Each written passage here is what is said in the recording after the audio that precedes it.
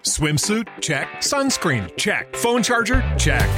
Don't forget to pack the 5-Hour Energy. It fits great in a pocket or carry-on, and the alert feeling will help you arrive ready for anything. Now get 20% off when you use code 5HETRAVEL at 5hourenergy.com. Expires April 30th. One-time use only. Not valid with other discounts. Remember, visit 5hourenergy.com and use code 5HETRAVEL to save 20%.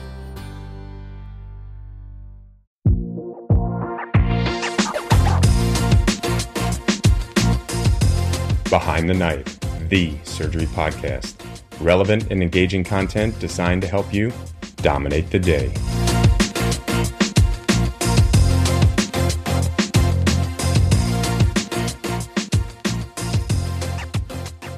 Hello and welcome back to Behind the Knife.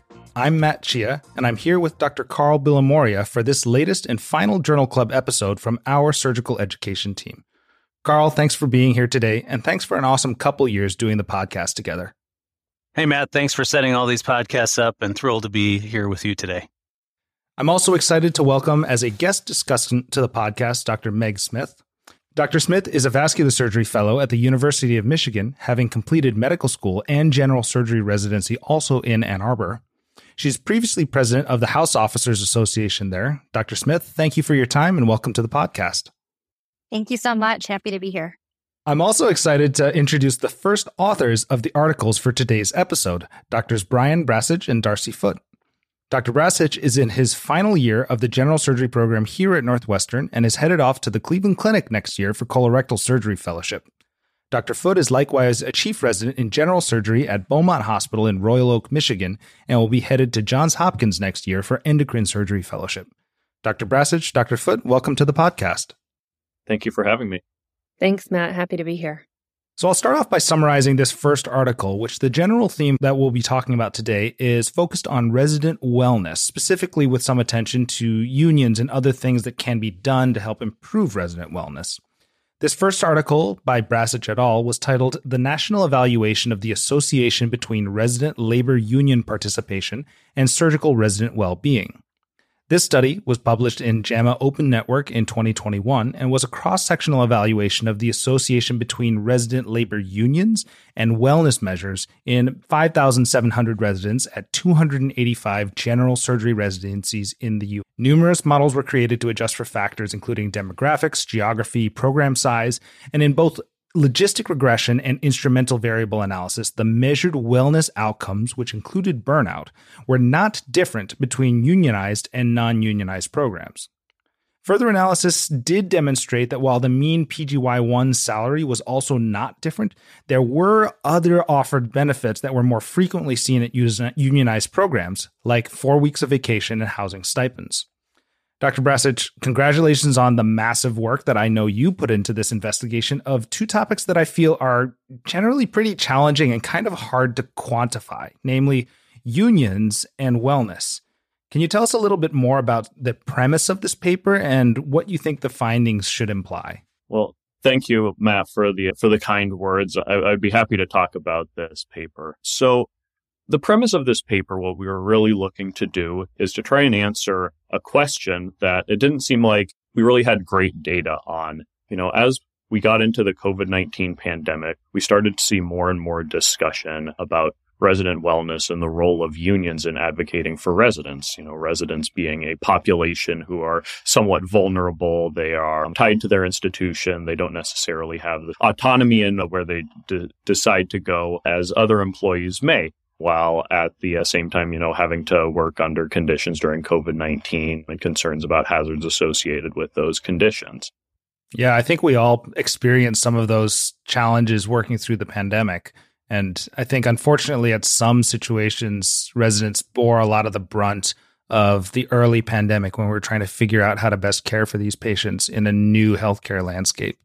Absolutely. And we started to see just in the general media more and more discussion about whether unionization of residents is something that could potentially be beneficial, help to protect and advocate for residents. And there's an ongoing discussion that actually goes back several decades of whether or not unionization can and should be pursued by residents, with proponents largely suggesting that it allows for residents to advocate for themselves and to collectively bargain, being individuals who are otherwise not able to do so. While on the converse, you hear about concerns about the way that unionization may impact the professionalism of residents and may result in conflicts in the educational nature, because residents, unlike most other employees in other fields, are also students in a way. They're learning. And when we looked in the literature, we saw that there was really minimal to no hard data out there. We looked and tried to come up with a way where we would be able to actually investigate this question. So we wanted to look at a number of different outcomes that would be important to residents and that unions may potentially be able to affect. We looked at everything from wellness to a number of different measures of educational outcomes and burnout, which was our primary outcome. And then we also looked at a number of more financial type outcomes, things like salary, things like whether residents are receiving educational stipends or the amount of time that they get on vacation, other what would be termed fringe benefits. And, looking at kind of the findings of the paper, it certainly suggests that unionization does seem to be able to provide some benefits in that financial area. You do see that unionized programs largely do tend to have slightly better lengths of vacation for residents, a little bit more likely to have housing stipends, but that it really doesn't make a major or detectable difference in the other measures. No big difference in rates of burnout or in the other measures of wellness. And so from that, I think that you can draw the conclusion that unions may be able to help advocate for residents in certain aspects and in certain ways, but it's not something that's going to be a panacea for the challenges that are faced by residents. I think that makes a lot of sense to me. Being at a program where we're not currently unionized, I think that there's been a lot of discussion about whether unionization has tangible benefits, and I think it's viewed very positively in general as a mechanism for residents or vulnerable trainees to have a voice in what happens in their training. But I think at the end of the day, burnout and wellness is a highly complex thing in surgical training, especially.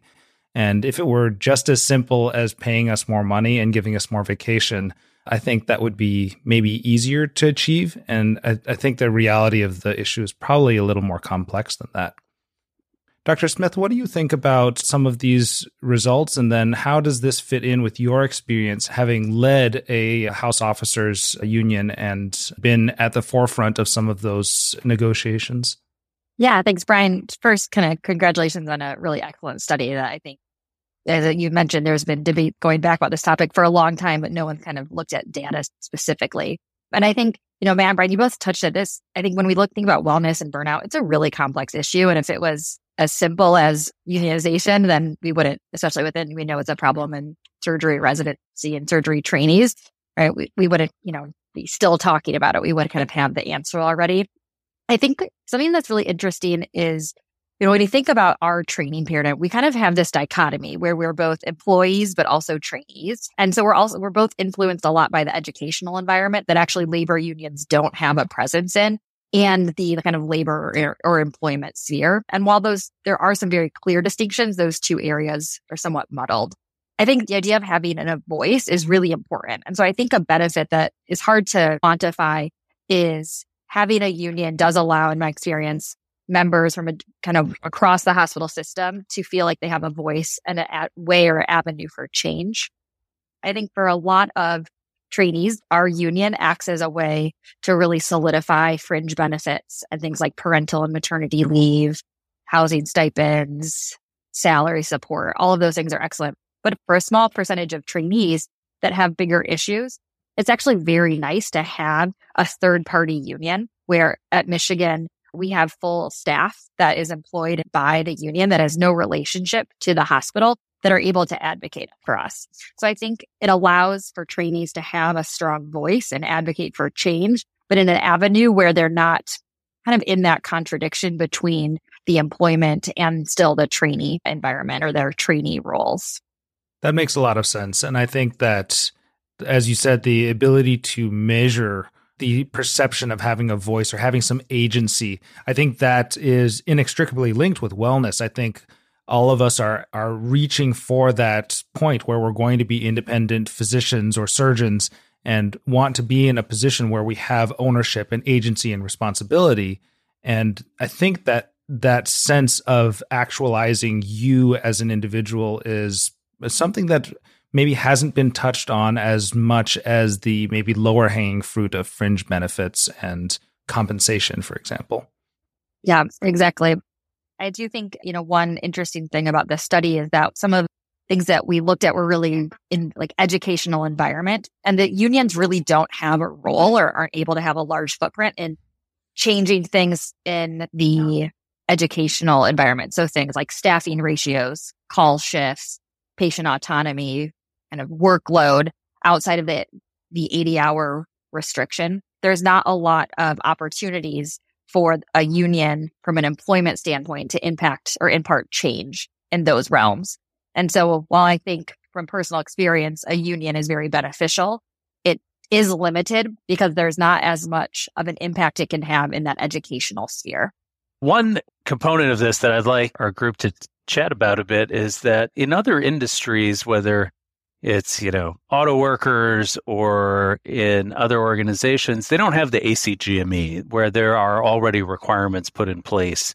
How does the role of the unions fit with an industry that already has something of a regulatory body monitoring? There may be a gap, but I'd just like us to sort of talk about that a bit. Yeah, I think that is an important consideration, and historically one of the major roles of unions when you think back to the Gilded Era, the early industrial age, Upton Sinclair and the jungle, is protection of employees who were largely being abused by their employers. But when you look back at residency in decades past as well, there were very limited protections for residents. And now in the modern era, there are these duty hour requirements and various protections that are in place through the ACGME. So I think that it definitely puts, to some degree, some guardrails up, a limit to what unions would have been able to do. If residents had been under these sorts of conditions, unions could have been able to make a much larger difference. And so I think that may, in some degree, dampen what unions are able to do.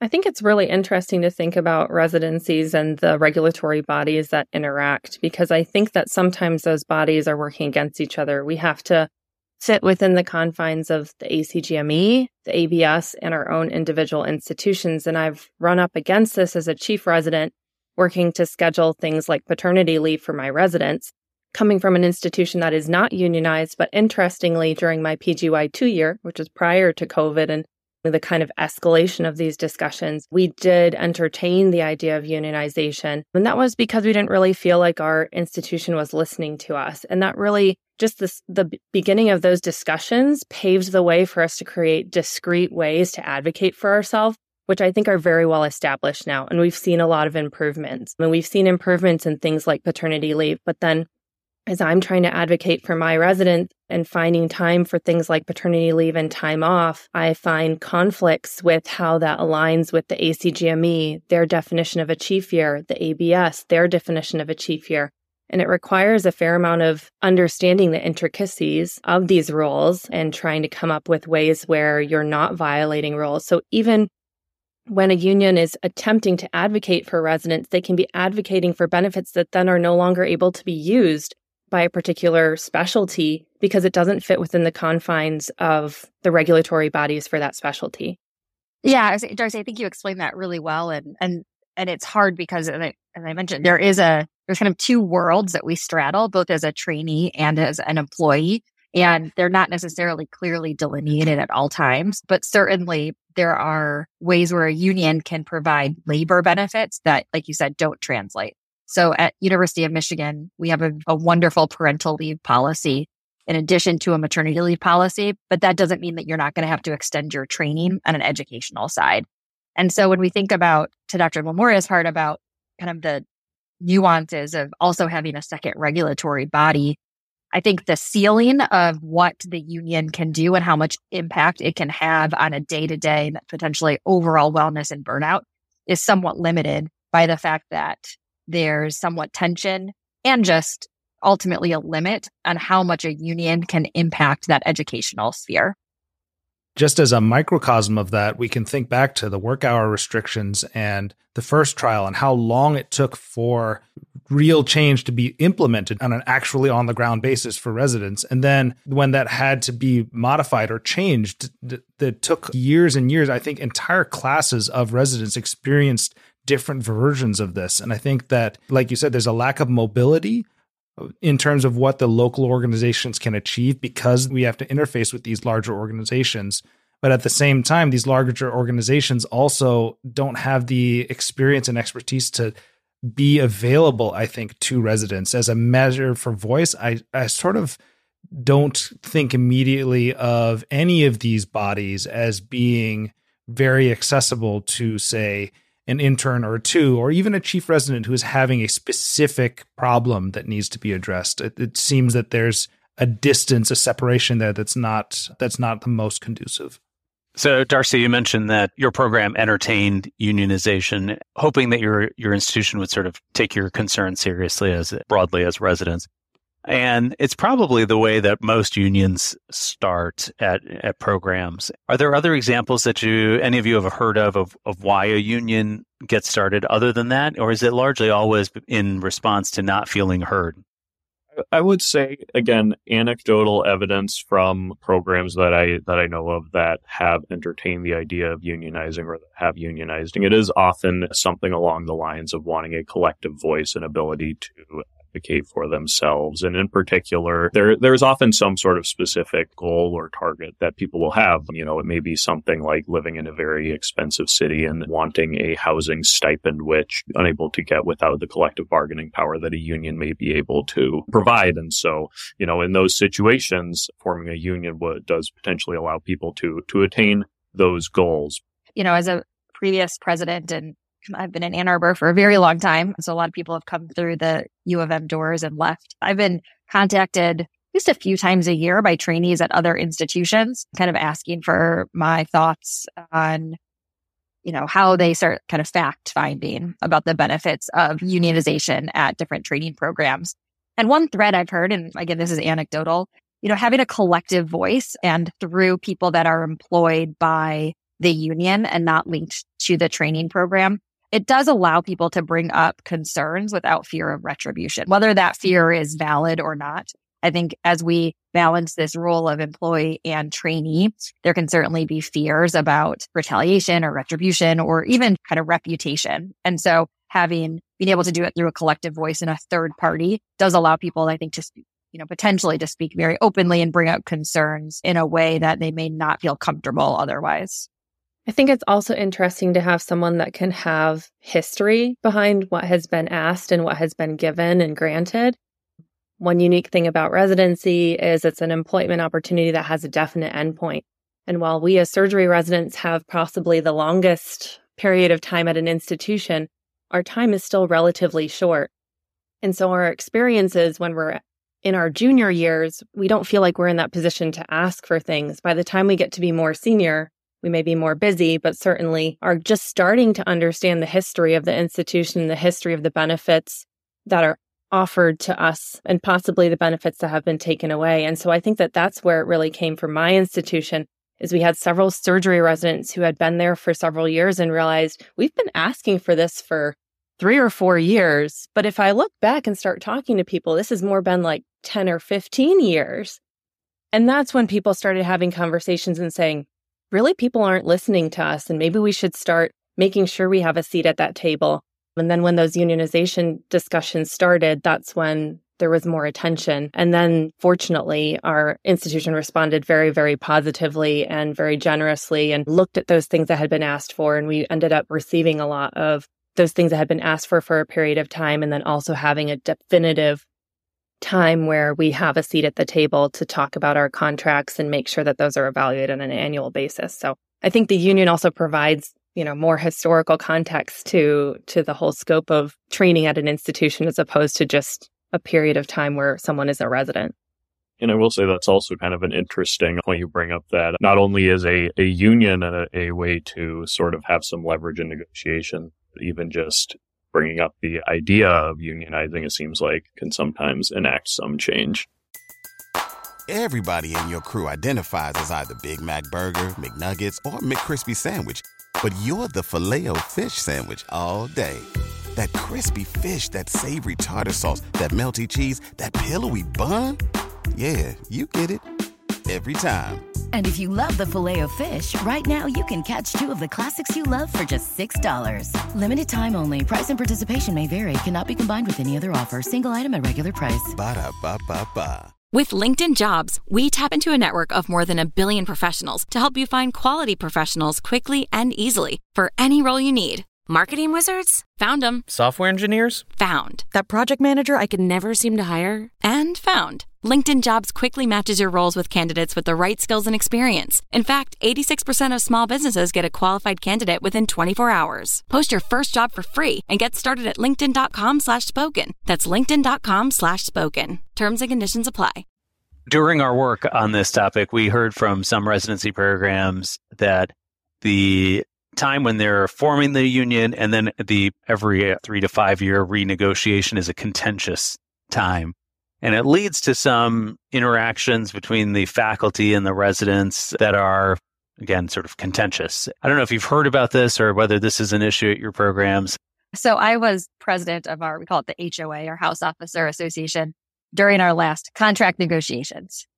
There is definitely some tension at that table, and that table that includes both administrators from the hospital, but also different program directors and program coordinators from the hospital. I think that especially in kind of during COVID and post-COVID, there are some real competing interests that can be very contentious. Ultimately, I think that as long as it's approached professionally, and you are presenting yourself as advocating for the larger voice, kind of an individual negative impact can be kind of avoided.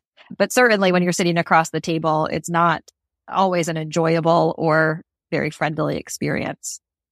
Did you feel like it left that room, or was it more just around that table that contention could be felt?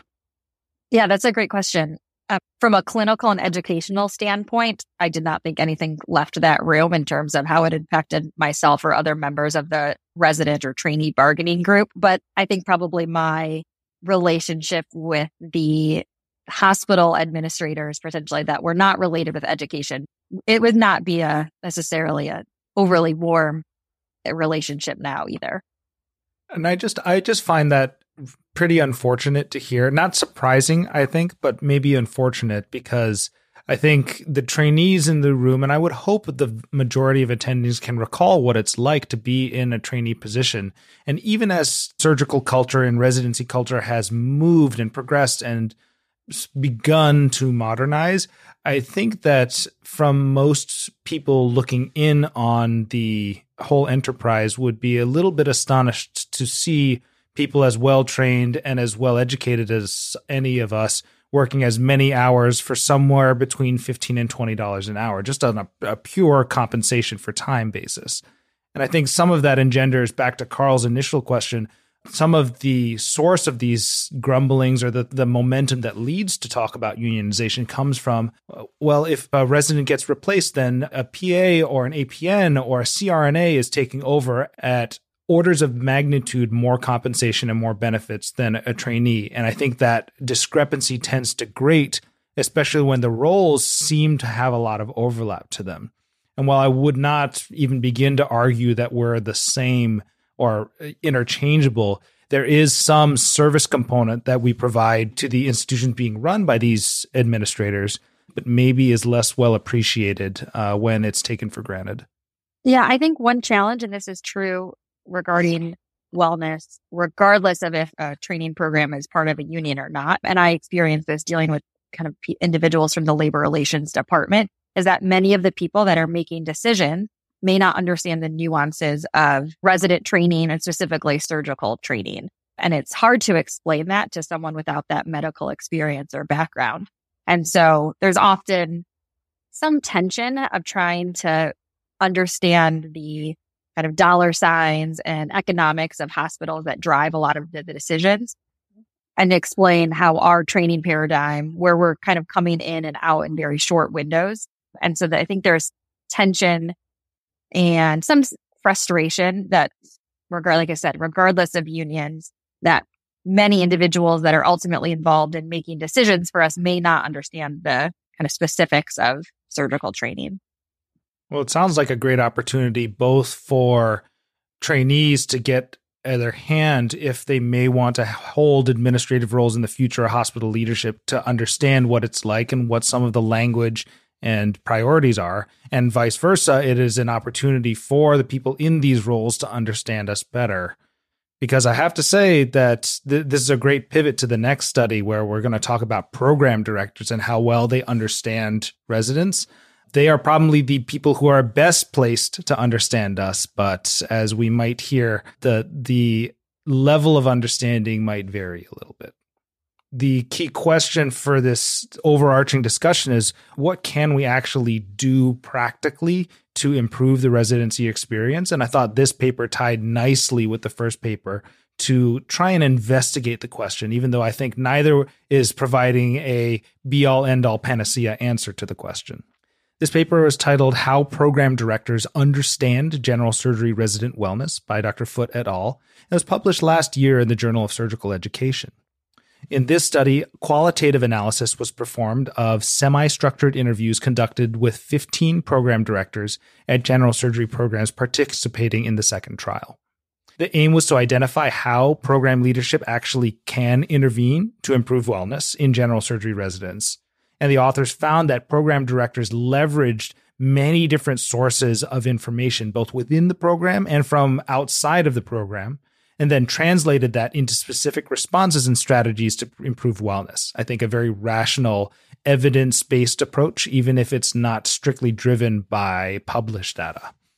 However, program directors did find that there were many discrepancies between faculty and resident perceptions of wellness that were barriers to the intervention.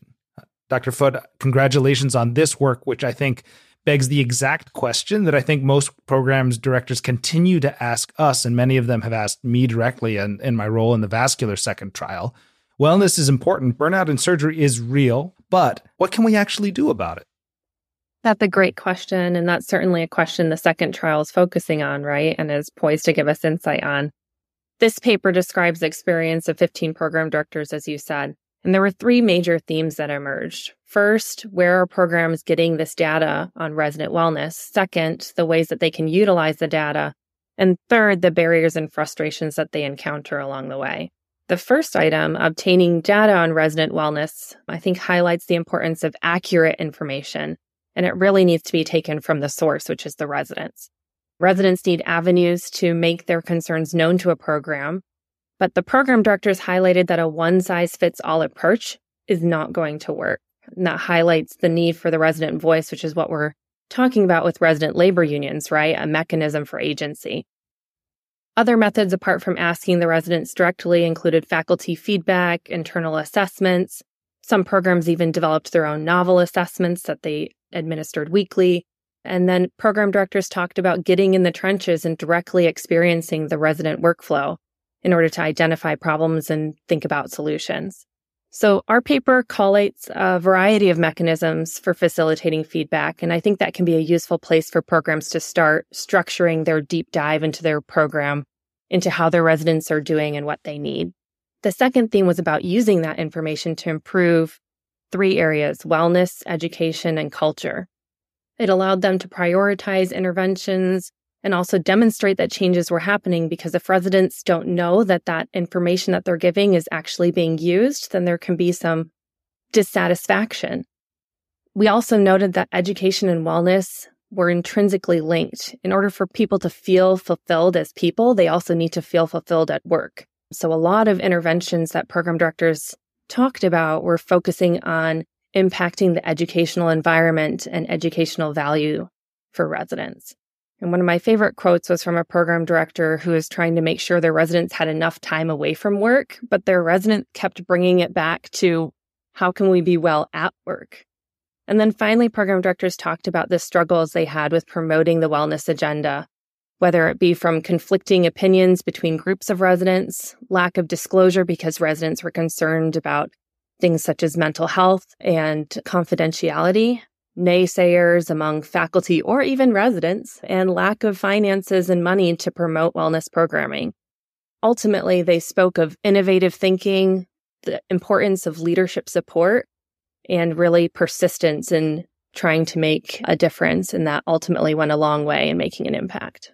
And congratulations again. I thought this was fantastic reading just because it summarized a lot of key points from the people who are the most directly in charge of residents, the people who are most able to hopefully understand what's happening and who are best placed to be on the ground to make the interventions. I loved that quote specifically about wellness at work and wellness outside of work, because I think there's a lot of emphasis on getting people away from the hospital because it might be easily measurable. You spend hours outside. You're not logged in. You're not on Epic. You're not badge swiping into the parking garage or the hospital. But being able to be well and be actualized and be responsible and be treated like an adult at work, that can have real tangible benefits to wellness. And I think that your work here was a great way of digging into this. Yeah, I think that concept of having meaning at work and fulfillment within your professional space is so important and really, really came out in this study. Can we talk a little bit about that first part, the data gathering and finding out what the problem is? I think the default way has been to distribute a survey, and naturally, we're guilty of that ourselves, being investigators in this space. But a survey seems to be at least a commonly used method to try and gather a lot of input from a lot of different people. But we're all well aware of how much survey fatigue, especially in the pandemic, the number of surveys just proliferated. I think that there are natural limitations to one program director or a couple program directors trying to sit down and interview and get real authentic conversations with every single one of their residents every week or every couple of weeks. It just doesn't seem practical. Yeah, program directors really described a variety of methods, and you do talk about survey fatigue, but if you think about innovative ways to overcome that, coffee, bagels, and some dedicated educational time can go a lot of ways. So, some things that program directors talked about, I meet with residents one-on-one, I meet with a class one-on-one, I meet with the entire residency. Having different avenues and different spaces where residents can feel comfortable sharing in that space, I think is important. But they also talked about how certain residents aren't going to speak up in any of those scenarios, and that an anonymous option really helps them to get realistic feedback. Something that our residency program has utilized to kind of create anonymity, but also be able to talk about things real time is we use it's a program called Poll Everywhere, but it allows people to give responses to a particular question and it all flashes up on the screen, but we don't know who actually put which response. And so I think there's a lot of ways to facilitate that sort of feedback. And you have to think about your residents and how it's going to be best for your residents, understanding that everyone's unique and there needs to be multiple ways for that feedback to occur. Yeah, I think that that's one of the big keys is that, there's just so much variety in how people feel comfortable or how people will share what is bothering them. There are certainly people who are more than happy to go out of their way to find somebody and tell them what the issues are and make them aware. And then there are other people who are much more likely to just kind of assume that this is the way that it is and put their head down and not say anything unless someone really prompts them for what's bothering you. And those are often the people who you would worry about are going to be suffering from symptoms of burnout, having issues from wellness, and nobody will be able to pick it up because they just sort of hide it in their back pocket. And so I think that that's really important. And one of the big challenges is just the fact that every resident is different. I think, Darcy, what you talked about as well really highlights the necessity of psychological safety in these efforts, that people don't feel comfortable and safe kind of speaking these concerns, either individual or group, then they're unlikely to do so. And kind of tying it back, that's certainly a wonderful benefit of a union that's kind of an anonymous voice. I think an interesting question that comes to mind about this, though, is that a lot of this puts the emphasis on trainees to come up with the solutions themselves, which I think, as we're going through this often for the first time, are inundated with work and stressors. And so I think we have to also leverage external resources so that while residents may be bringing concerns, it's not kind of realistic or fair to expect us to have answers that will also significantly benefit wellness as well. I think that makes sense. It's hard enough to survive residency and to then carry the torch to advocate for yourself, to be in other spaces that are also uncomfortable for us, and then try to understand the larger structures that influence what we do on a day-to-day basis, it's a pretty tall ask. So I think having program leadership who is supportive and at the end of the day, broader leadership within the entire health system for the trainees who are helping make the entire enterprise possible. That's essential to any interventions. Another mechanism that program directors described, which I think, not only gives their residents the knowledge that their program director cares, but it's a really important mechanism for finding out the real problems, was kind of going to the source, getting in the trenches, or one of the program directors phrased it as going to the Gemba, which is part of kind of lean and Kaizen and quality terminology. But it's that idea of them going directly into the resident space, kind of living the day, or maybe not whole day, but a period of time in a resident's shoes and finding out what those day-to-day frustrations are that are really taking away from their wellness at work. And they commented on how some of the solutions that they gathered from just being in that space and in the resident's shoes were really simple interventions, but it allowed certainly residents to feel like they were cared for, but then also provided information that for some instances, solutions were apparent and easy. That's a great suggestion. It's one of the pillars of good qualitative research anyways, is to observe in the natural habitat, so to speak, and to try and replicate the situation of study as faithfully as you possibly can. I just think it's such a unique way of looking at it, and it's simple, but it's also elegant in its ability to actually put the program leadership directly in the Crocs or Calzeros or whatever your shoe of choice might be. I think it's a great way of getting direct, tangible insight. On that final note, can we talk about any take-homes that you all have from the discussion, or things that current trainees or program directors or hospital leadership should know when they're approaching this? I think our whole discussion has been talking about the importance of the resident voice and the fact that they need to have opportunities to share frustrations, and that can be through a variety of mechanisms. But I think if you think about practically how that's going to happen, it also requires residents to be willing to be at that table and have those conversations and take ownership of making changes. I think that a lot of the times as surgery residents, we put our head down and just kind of carry on. And I don't think that that's helpful when we're talking about making changes. And so my takeaway is to be vocal and to advocate for change and to bring problems up so that solutions can at least be explored.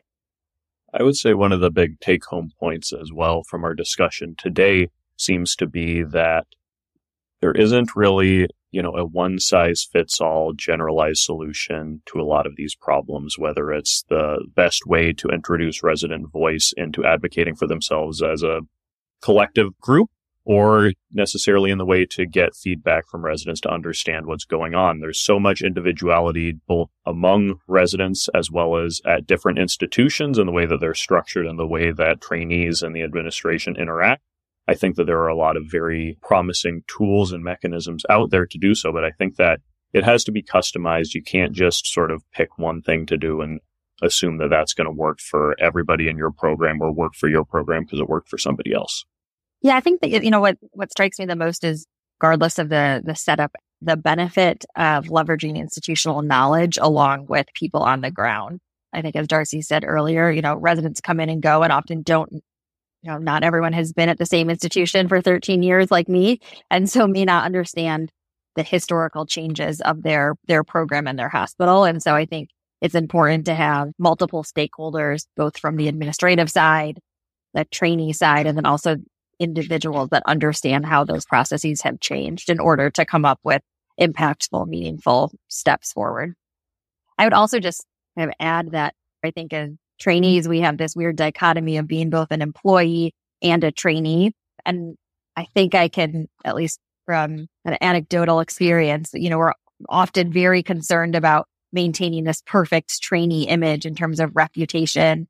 And so it may be that in order to make some of these impactful change, we have to take a little bit of risk, whether that's at the negotiating table within your own program, but to really kind of push the homeostasis of the institution.